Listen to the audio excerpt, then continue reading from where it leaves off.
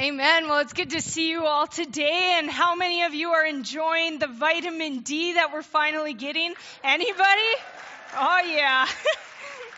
I think I got a little bit too much at my nephew's ball game yesterday. I'm bright red under this shirt. So anyways, I hope none of you are lobster-like, but it's good to be in church. And Pastor Paul, he had a busy week. He was at the FCA conference in Winnipeg. He's never done working. And I think actually this next week he gets a bit of a rest. So let's pray that him and his family actually enjoy resting while they get away for a little bit of a vacation, because he puts in so much time and effort for us, for our benefit and for our growth. We can give Pastor Paul a little hand. That's right. Well, why don't we pray and then let's jump into the word together this morning. Father, we thank you. God, you're so good to us. We don't deserve it. We can't earn it. We can't be good enough, and yet you give your love freely.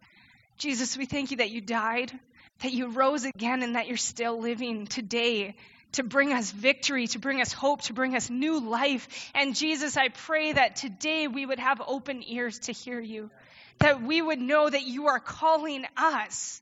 You see us, and you want us to follow you. Father God, I just pray that you would show us what our response should be. So Lord, we give this morning to you. We thank you for it. We thank you for this day and ask that your name be glorified. In your precious name, Jesus. Amen.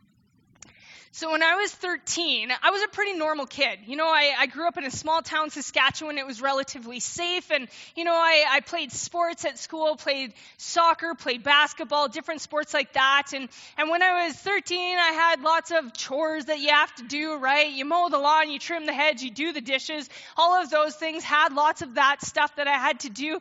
And also, I would practice piano, you know, involved in all of those things. We want all of our kids to be involved in everything, right? And so I was involved in a lot of different things. I was pretty normal though. When I was 13, basically every day after school, my friends and I would go either to the park or we'd go play soccer, we'd go play ball, we'd go play football. And at that point, when I was 13, the boys were all still us girls were relatively taller, not me, but we could actually tackle the boys, right? And then once 14 hit, it was all of a sudden I can't play football anymore with the guys. That's just not happening, right? So when I was 13, that was what my life basically looked like. Pretty normal. We played every day after church or after school till the sun went down. We were outside. We just loved being active. Now, I want to compare my 13-year-old self to another 13-year-old that I've heard about. And this 13-year-old, he was pretty normal too. He grew up with a single mom and he went to school. He had chores. He liked playing sports. He played soccer and hockey. And he also played music. But his music was not like mine where I had to practice the piano. No, he had such a passion for music that he taught himself how to play piano, guitar, trumpet. He took drum lessons. He was constantly singing because he just was so passionate about music.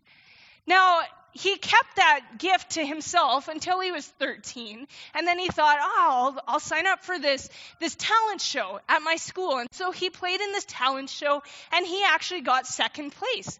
And he had somebody film it for him, and he took that video, and he put it on YouTube because some friends and family couldn't be there, and he wanted them to be able to see it. Now, he never expected that somebody else, a music manager, marketer, would be online on YouTube looking for another artist down the road, and he happened to stumble upon this 13-year-old's performance. He was so impressed that he was determined to figure out where this theater was, where the school was, and then he contacted the school and he said, "Who is this kid? And can you give me his information to contact him and his mom?" Finally, he got through and was able to contact this young kid and his mom, and he offered the invitation of a lifetime to young 13-year-old Justin Bieber to come and sing down in Atlanta. 13 years old. Whether or not you like Justin Bieber or not, that's not the point, okay? And maybe some of you are like, I don't even know who Justin Bieber is. Well, he's one of the biggest names in pop culture now, okay? He's kind of a big deal, and that was about 11 years ago or 12 years ago, something like that. And now he's a big deal. A week later, he was already singing for one of the biggest hip-hop artists. You know, this kid was given an invitation of a lifetime that radically changed the trajectory of his life. It changed his life completely. Him and his mom packed up his life and they moved down to Atlanta and they did everything for music from that point forward.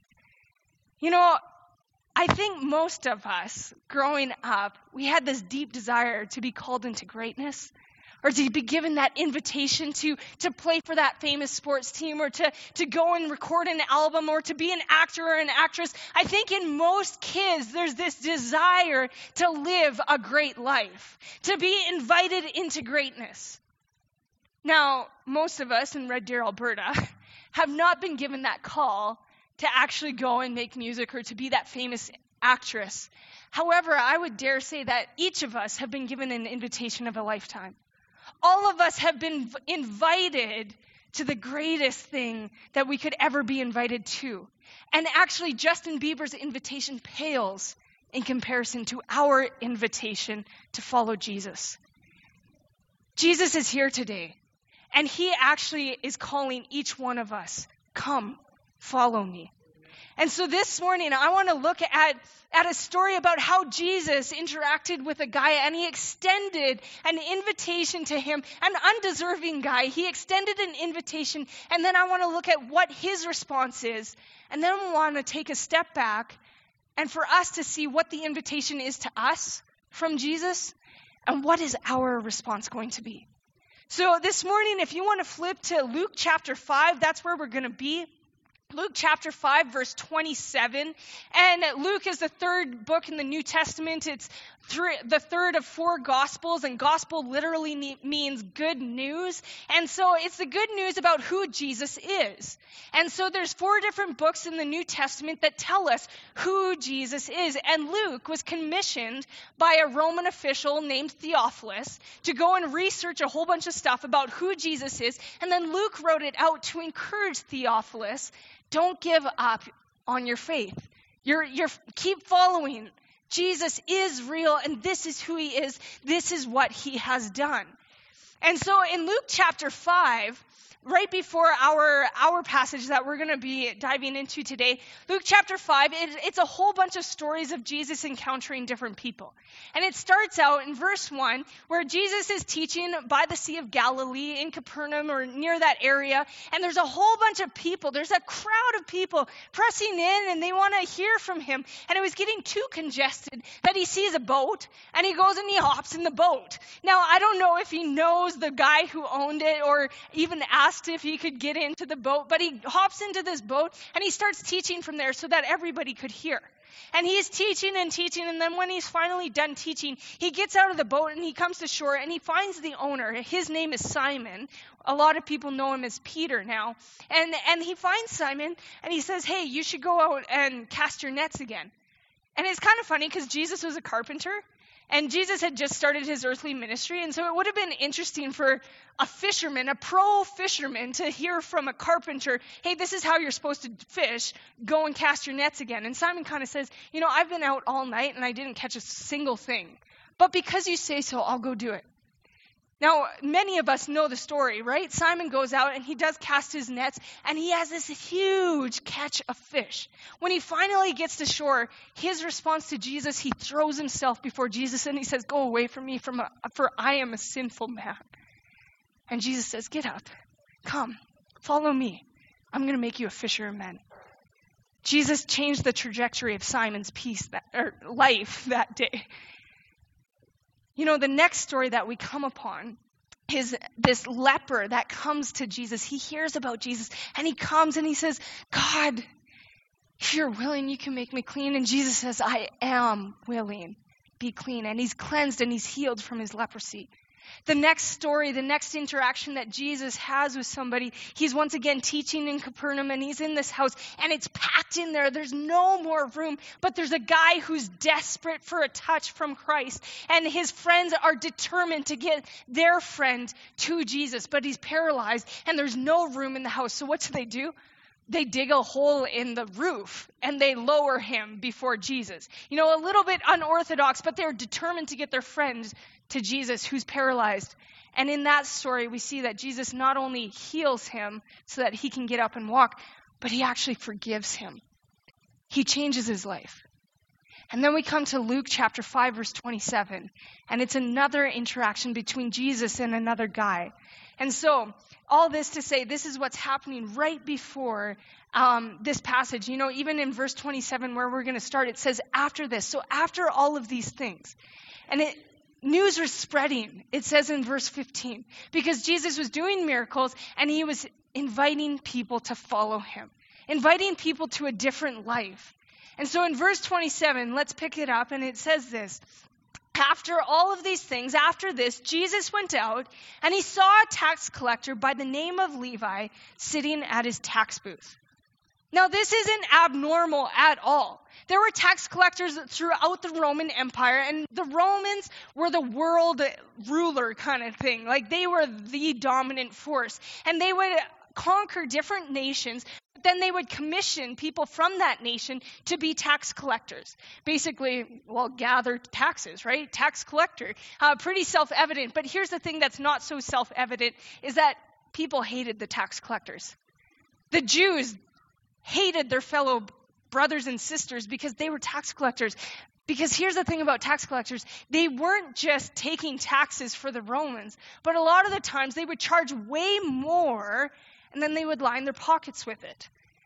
They were hated by their fellow Jews because they were seen as dishonest, as liars, as thieves. They were so disreputable that they weren't even allowed to come to the synagogue. They were kicked out of the synagogue. They couldn't worship God with their fellow Jews because their vocation was so despicable in the eyes of the Jews. Not only that, they weren't even allowed to be witnesses in the court of law because they were viewed as liars, as dishonest people. Now, this is not abnormal to see a tax collector, but what is abnormal is Jesus' interaction with this particular tax collector. Because it says that Jesus came out and he sees this tax collector named Levi sitting at his booth. And then listen to this interaction between Jesus and him. So he's sitting at his tax booth, and Jesus says, "Follow me." Follow me. I can only imagine being one of the disciples. Even though Simon wasn't that great of a person, at least he wasn't a tax collector. And I can imagine Simon being there like, "Lord, what are you doing? Don't call that guy anybody but him. He's a bad dude." That's what the disciples and the other people around him would have been thinking. Why would you call a tax collector? Why would you offer this invitation to him?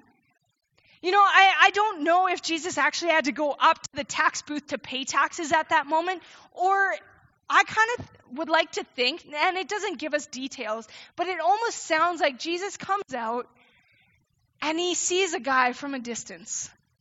He sees him and he says, "You, follow me." And he gives this invitation, "Follow me." Now, the thing about this invitation is not just a question. It's not like, "Hey, you want to come hang out with us?" It actually has this idea of a command. It's an imperative. You must follow me, or start following me. But here's the other thing about in the Greek language and how this is written is that it's a continuous command. So start to follow me and continue to follow me day after day after day. See, what Jesus was inviting him into and what he was commanding him to do is to have a relationship with Christ. Come, be with me. Follow me. Let's do life together. I want you to leave where you're at. I want you to leave your life and come to follow me because I've got a good plan for you. It's not necessarily a question, it is a command. But here's the thing, whenever Jesus gives us a command or something like that, there's a choice. We have a choice. And the choice is to either reject that command or that invitation, or we can accept it and obey it. The choice is ours. Now we sometimes think, I chose God. No, God is always the one who initiates. He's always the one who initiates. We do not choose him. He chooses us. But we have the option of whether or not we will receive that choice, whether or not we will obey him or reject him. And Levi had that choice sitting there. He could have said, I'm pretty comfortable. I have a lot of money. all my friends, like I'd rather not get up from my booth and like walk through the crowd and follow you. I don't know what that looks like, and that kind of scares me. Levi could have had ample different excuses to say, I don't want to. And we all have the same choice. We can come up with tons of excuses, but then we miss out on this relationship, this invitation to follow Christ, to be with him, to have relationship with him.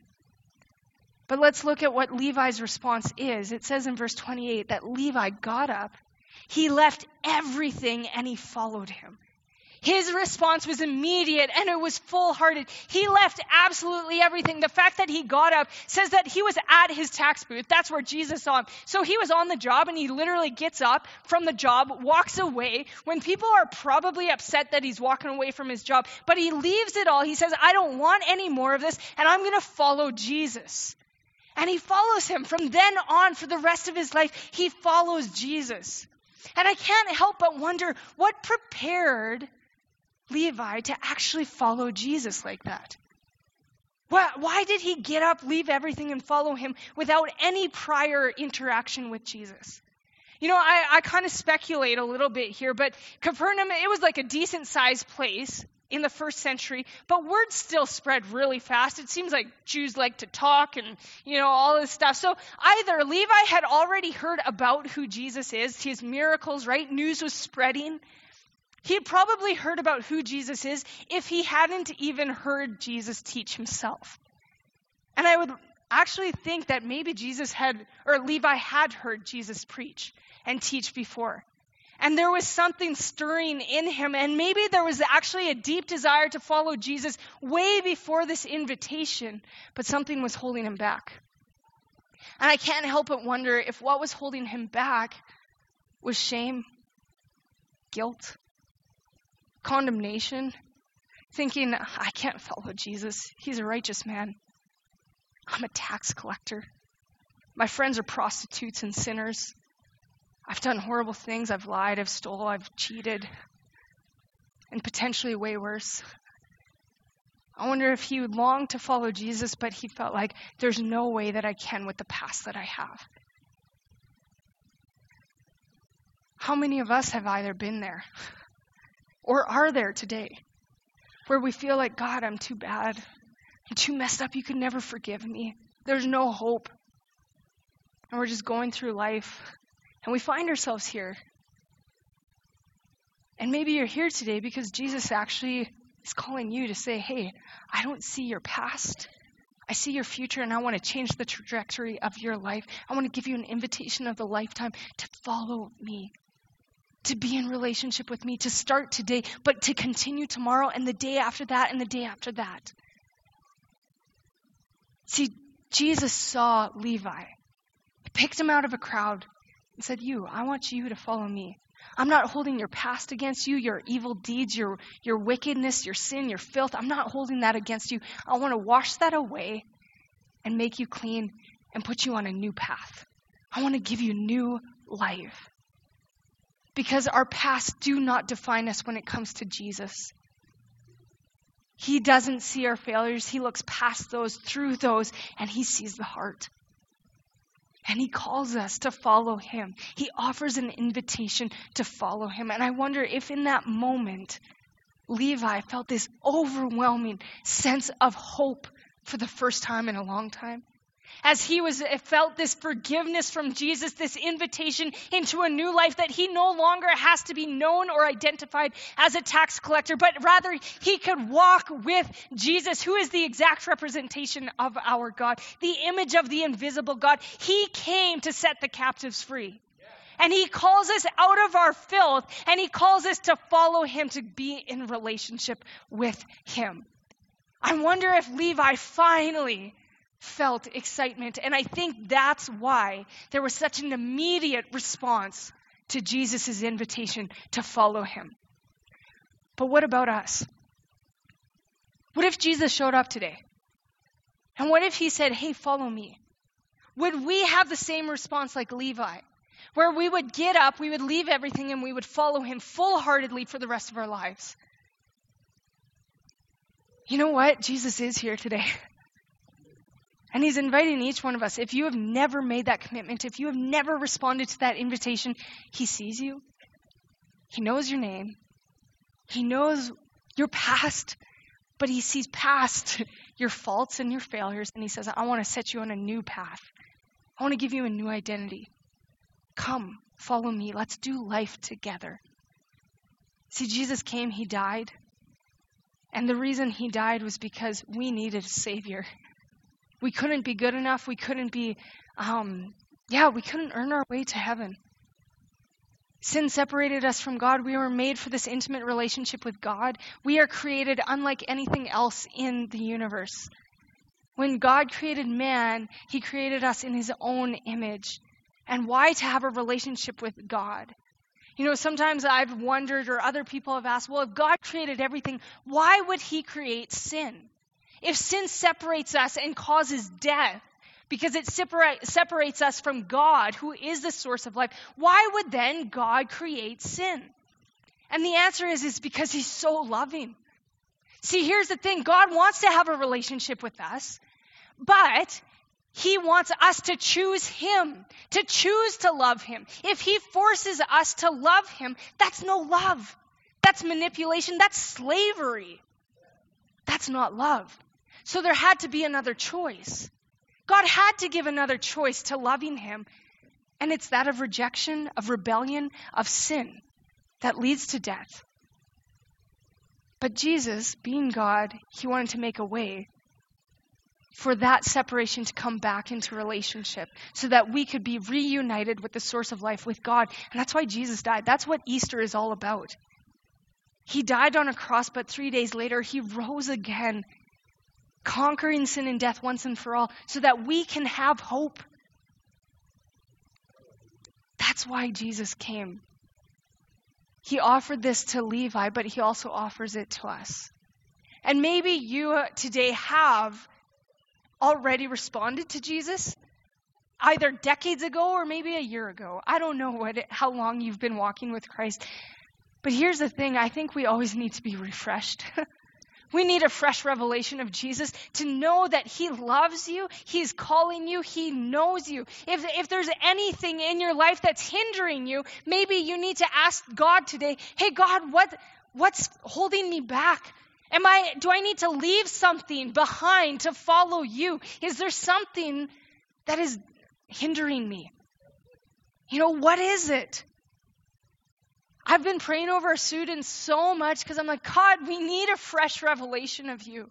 Life can get so blah sometimes, when really it should never be blah because we serve the God of the universe. It should never be boring because our God came and saved us and he wants to do life with us. And so if we need a fresh revelation of God today, ask him for it.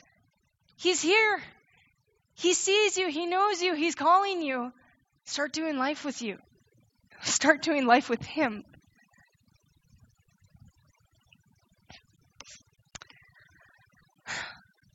God is calling us today.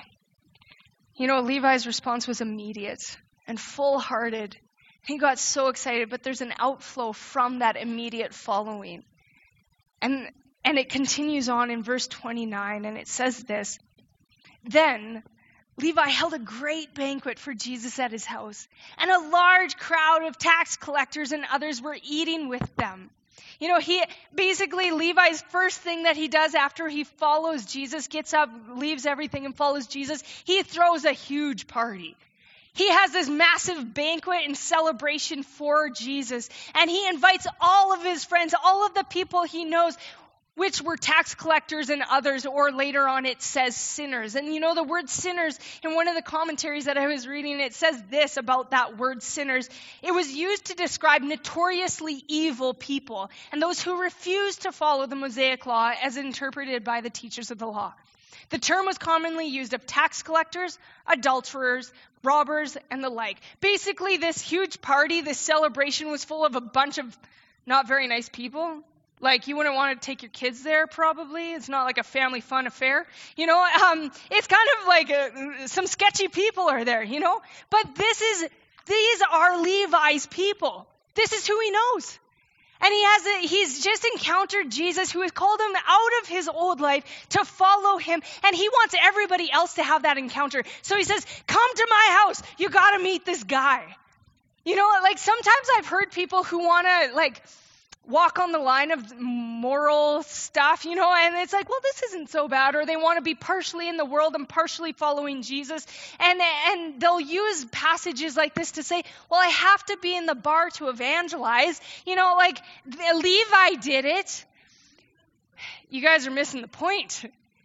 When we're using that as an excuse to be part of the world, here's the thing. People knew why they were coming to the party. They knew the purpose of this party, and it was to encounter Christ. It wasn't to encounter Jesus. It wasn't to walk the line. Matthew or Levi wanted everybody to know who Jesus is and to have that same invitation. So he invites everybody he knows to encounter Jesus. Levi, you know, he invited them to meet Jesus and to encounter him. And here's the thing, when we're given an invitation like Levi was, when we're given an invitation to follow Jesus, it's not something that we just get to hold on to and never share. Actually, part of the outflow of following Jesus is to pass on that invitation. We can never hold it in. You know, there's no such thing, or there should not be such thing as a silent Christian. Christians are always supposed to be spreading the good news, inviting people to know Jesus, to say, hey, there's hope, there's joy, there's life in Christ. That should be part of our DNA as a church. That's what Levi did. And that's what I see over and over and over again in Scripture. You know, Andrew brought Peter. Philip called Nathanael. The woman at the well who encountered Christ brought the whole community. And even Paul, who used to kill Christians and hated them, he met Christ. And then it radically changed his life. And he spent the rest of his life evangelizing and being a missionary, telling others about Christ. It should be part of our DNA. You know, Levi immediately passed it on. But how about us? Are we passing it on? If we've decided to follow Jesus, who are we sharing it with? Who are we passing it on to? You know, I've been so struck by Jesus' life recently, as I said, and there's two things in particular about his life that has struck me. And one is how people are drawn to him. You know, I think of the woman who had an issue of blood for 12 years, and she hears about Jesus, and she says, if I just touch the hem of his robe, I'll be healed. She heard about Jesus, and she was drawn to him, and she was healed, and God set her free that day. You know, or I think of Zacchaeus, who had heard about Jesus, and he climbs up into the sycamore tree, and he's up there, and he wants to know more about Jesus. He just wants to catch a glimpse of Jesus. You know, people were drawn to him. Even the blind man that I shared at the altar time, he was drawn to Christ, and he was desperate for a touch. Christian literally means little Christ. And therefore, my life should reflect the life of my Savior. Are people drawn to me so that I can point them to him? But the other thing about Jesus' life that strikes me is his intentionality. Not only were people drawn to him, but he was also intentional about reaching out. Because Zacchaeus, even though he had heard about him, he never thought he would have an encounter with Christ. But Jesus stops under this tree where this little man was. And he says, hey, Zacchaeus, come down. I'm coming to your house today. I want to spend some time with you. You know, or what are some other people? Like, there's just tons of examples. The blind man in John 9, where the disciples are like, well, why was this man born blind? Was it because of his sin or his parents' sin? And Jesus says neither, but rather to show God's glory. And Jesus goes and I think the story's hilarious kind of, because he spits in some mud or some dirt, makes some mud, throws it on the eyes. I don't know if Jesus told him what he was doing or who he was. All of a sudden this blind man has mud on his eyes and he's told to go wash. Well, he goes and washes and he can see, and he's finally kicked out of the synagogue because he's like, I don't know, this man, can anybody else heal the blind. He has to be from God. And the Pharisees were so upset that they finally cast him out. And Jesus once again comes and he finds him. He's intentional. And he says, do you believe? And he says, yeah, I believe.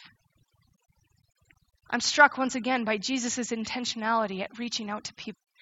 So again, I'm challenged. Am I intentional? Number one, are people drawn to me because I have the Holy Spirit in me, and am I able to point them to Christ? Number two, am I being intentional with reaching out to those around me to say, hey, do you know Jesus? How about you? If you know Christ, if you declare yourself as a Christian, are people drawn to you? And are you intentional at reaching out? My dad and I were chatting just a couple days ago, and there's that saying, right, where it's like, preach Jesus always, or preach Christ always, and if necessary, use words. And I actually don't like that saying. Yes, of course we need to live it. If I'm not living the Christian life, then I can't be preaching it. But I think in North America, we rely on that too much, and we never use our words. What do you say to a 3-year-old when they're throwing a temper tantrum? Use your words.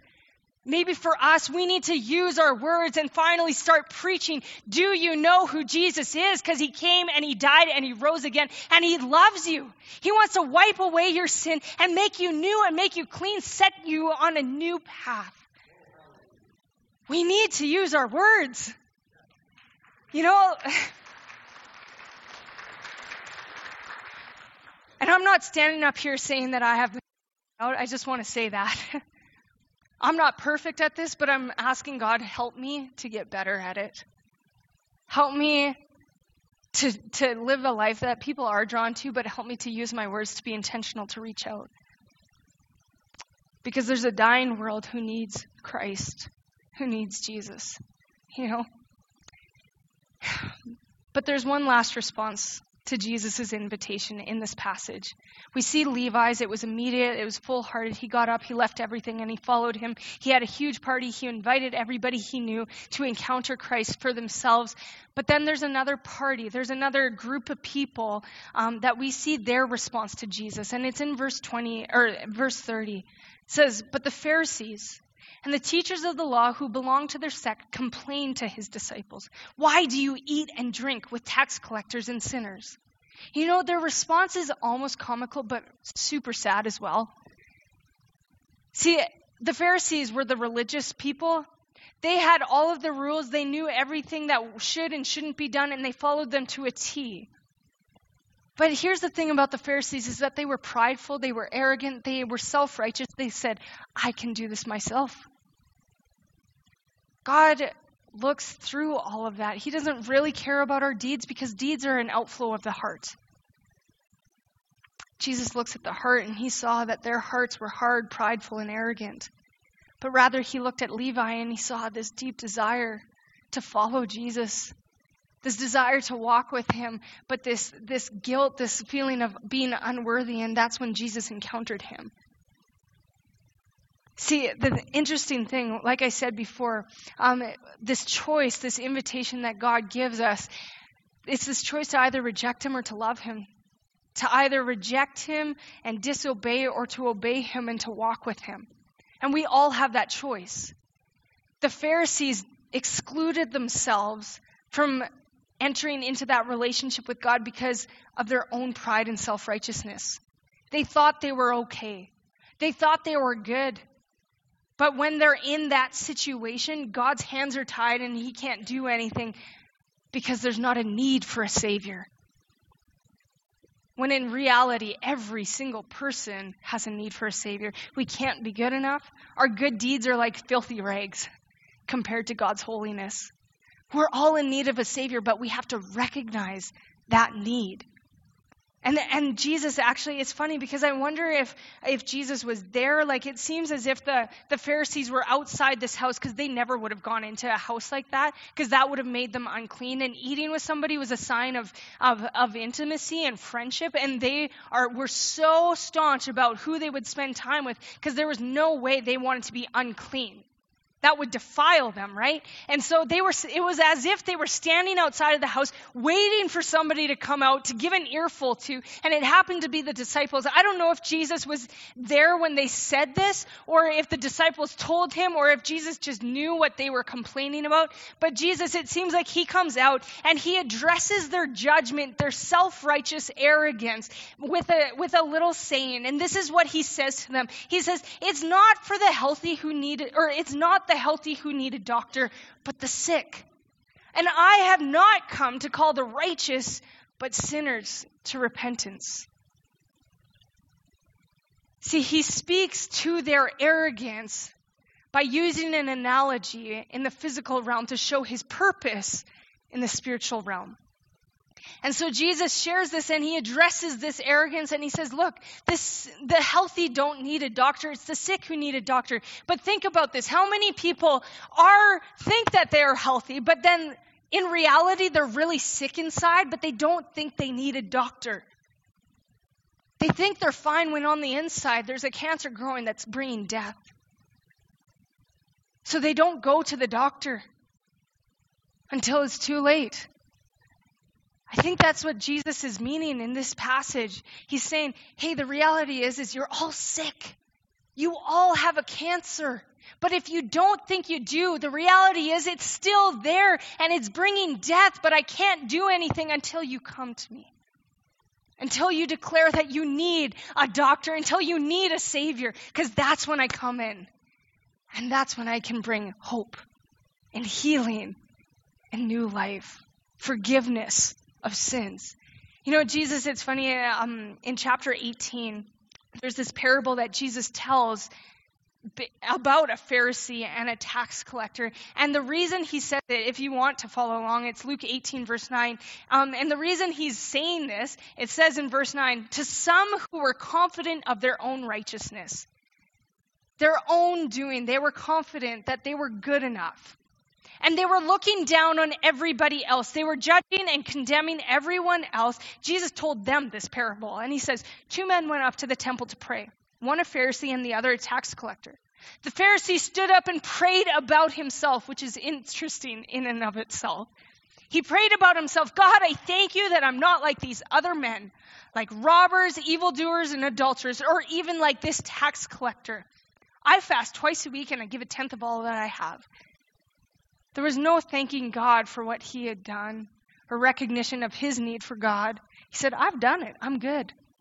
God's hands are tied there. He can't do much in that situation. But then we keep reading and it says the tax collector stood at a distance and he wouldn't even look up to heaven. But he beat his breast and he said, God, have mercy on me, a sinner. Jesus says, I tell you that this man, rather than the other one, went home justified before God. Because everyone who exalts himself will be humbled, and he who humbles himself will be exalted. Jesus came to call sinners, not the righteous. The reality is, the good news is we're all sinners, but that's who Jesus came to call. Was us. In our filth, in our brokenness, in our mess. The first part of coming to Jesus is to recognize that you're sick, you're in need of a doctor. That you're a sinner in need of a savior. God came to set the captives free. He came to die for your forgiveness of sins. He rose again from the dead, conquering sin and death so that we can live in victory. And he came to invite us to follow him into new life, into a new identity. Some of you know, but Levi is actually one of the 12 disciples. And later on in this gospel, Levi is actually known as Matthew. And if you know anything about Matthew, Matthew's the guy who wrote the gospel, Matthew.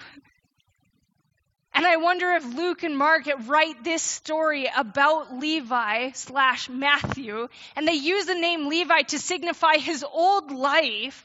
And then throughout the rest of the gospel, they use the name Matthew to signify a new identity that Jesus had given him. I don't know if he had the encounter with Jesus and the same kind of idea with Simon going to Peter, but it almost seems like that. And it's interesting because Matthew, when he writes about this story, he uses his name Matthew instead of Levi, because I wonder if he never wanted to be recognized as Levi ever again, because that was the old. And now he's new in Christ. He answered that call. He got up, he left everything, and he followed Jesus full-heartedly for the rest of the days. He shared it with his friends right away, had this huge party, but then he continued to preach the gospel as his book, his letter, Matthew, has continued to share about who Jesus is for the past 2,000 years. Our God sees us. He knows you. He loves you. He calls you by name. He says, come follow me. And he wants to give you a new identity. He wants to give you a purpose. And he wants to embolden you to go out and to share this good news, this invitation with other people, to pass it on. Levi's response was immediate and full surrender. So what's our response? How are we going to respond to this invitation today? You know, if you have never declared Jesus as Lord, if you have never responded to this invitation to him, you can today. And how do you do that? You say, Jesus, have mercy on me, a sinner. Can you forgive me? And he will. And ask him to come and help you to follow him, and he will help you follow him. Today, he would love to start that journey with you. And it doesn't matter what your past looks like. He doesn't care about that. He just wants to make you new going forward. And for those of us who have answered that call, do we need to give up something that's maybe hindering us? Do we need to forsake maybe some bad influences, relationships, maybe a job, maybe he's calling us into something else? I don't know what it looks like, but the Holy Spirit will speak that into your heart. I don't have to be God. God knows you. And so ask him this morning, God, is there anything that I need to give up that's hindering me from following you? And also, if you have been walking with Jesus, I'd encourage you, ask God, who do I need to pass it on to? Ask for a name, ask for a face, ask for boldness. You know, Peter denied Jesus 3 times. And then 50 days later, when he was empowered by the Holy Spirit, he got up and he proclaimed with boldness to thousands of people. What was the change? The Holy Spirit gave him power and boldness and a passion to share the gospel. So this morning, instead of a normal altar call, I actually want to give us space. Just a couple minutes where we sit before God. And if you need to come up to the altar and pray up here and listen, you can do that. If you want to stay in your pews, you can. If you got to get down on your knees, or just even hold out your hands and say, God, what do you want to say today? Holy Spirit, what's my response supposed to be? And if you've never answered that call, answer that call. If you want to follow Jesus, start today. Ask for forgiveness of sins, and he'll forgive you and give you a new life. And for those of us who have been walking with Jesus, once again, ask, is there anything hindering me that I need to forsake? And who are the people that I need to pass on this invitation to? So we're going to give it a couple minutes. And don't worry, we'll still be dismissed early. But let's give a couple minutes to the Lord and ask the Holy Spirit to come and to speak.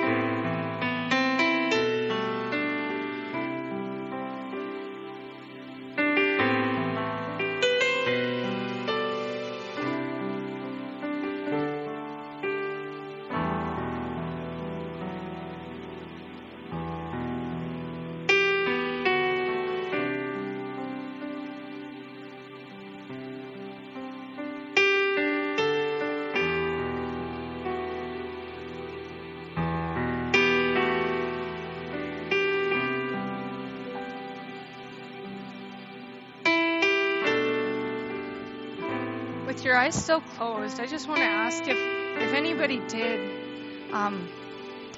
want to receive Jesus today. If you either prayed that prayer this morning, saying, God, have mercy on me, I just encourage you to raise your hands, because we just want to pray over you, really, if there's anybody here.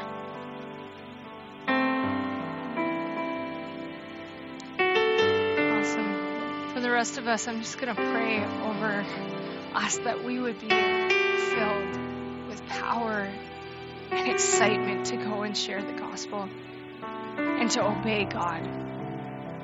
And those of you who did raise your hands, please see either myself or another pastor or staff member, and we want to set you on the road to following Jesus and helping you in that way. But let's just pray. God, we just thank you that you're a good God. You're not condemning, you're not an angry God, but God, you're a God of love.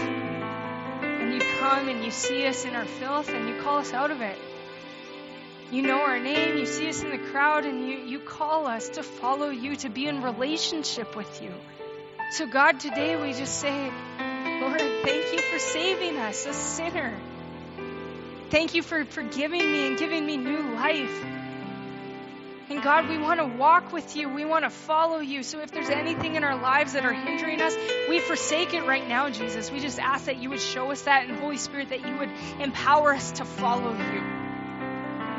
And the Holy Spirit, I just pray that you would empower each and every one of us to go out with boldness, passion, and excitement, with power, to share your good news with all of the people that we know. Father God, we just ask that you would use us.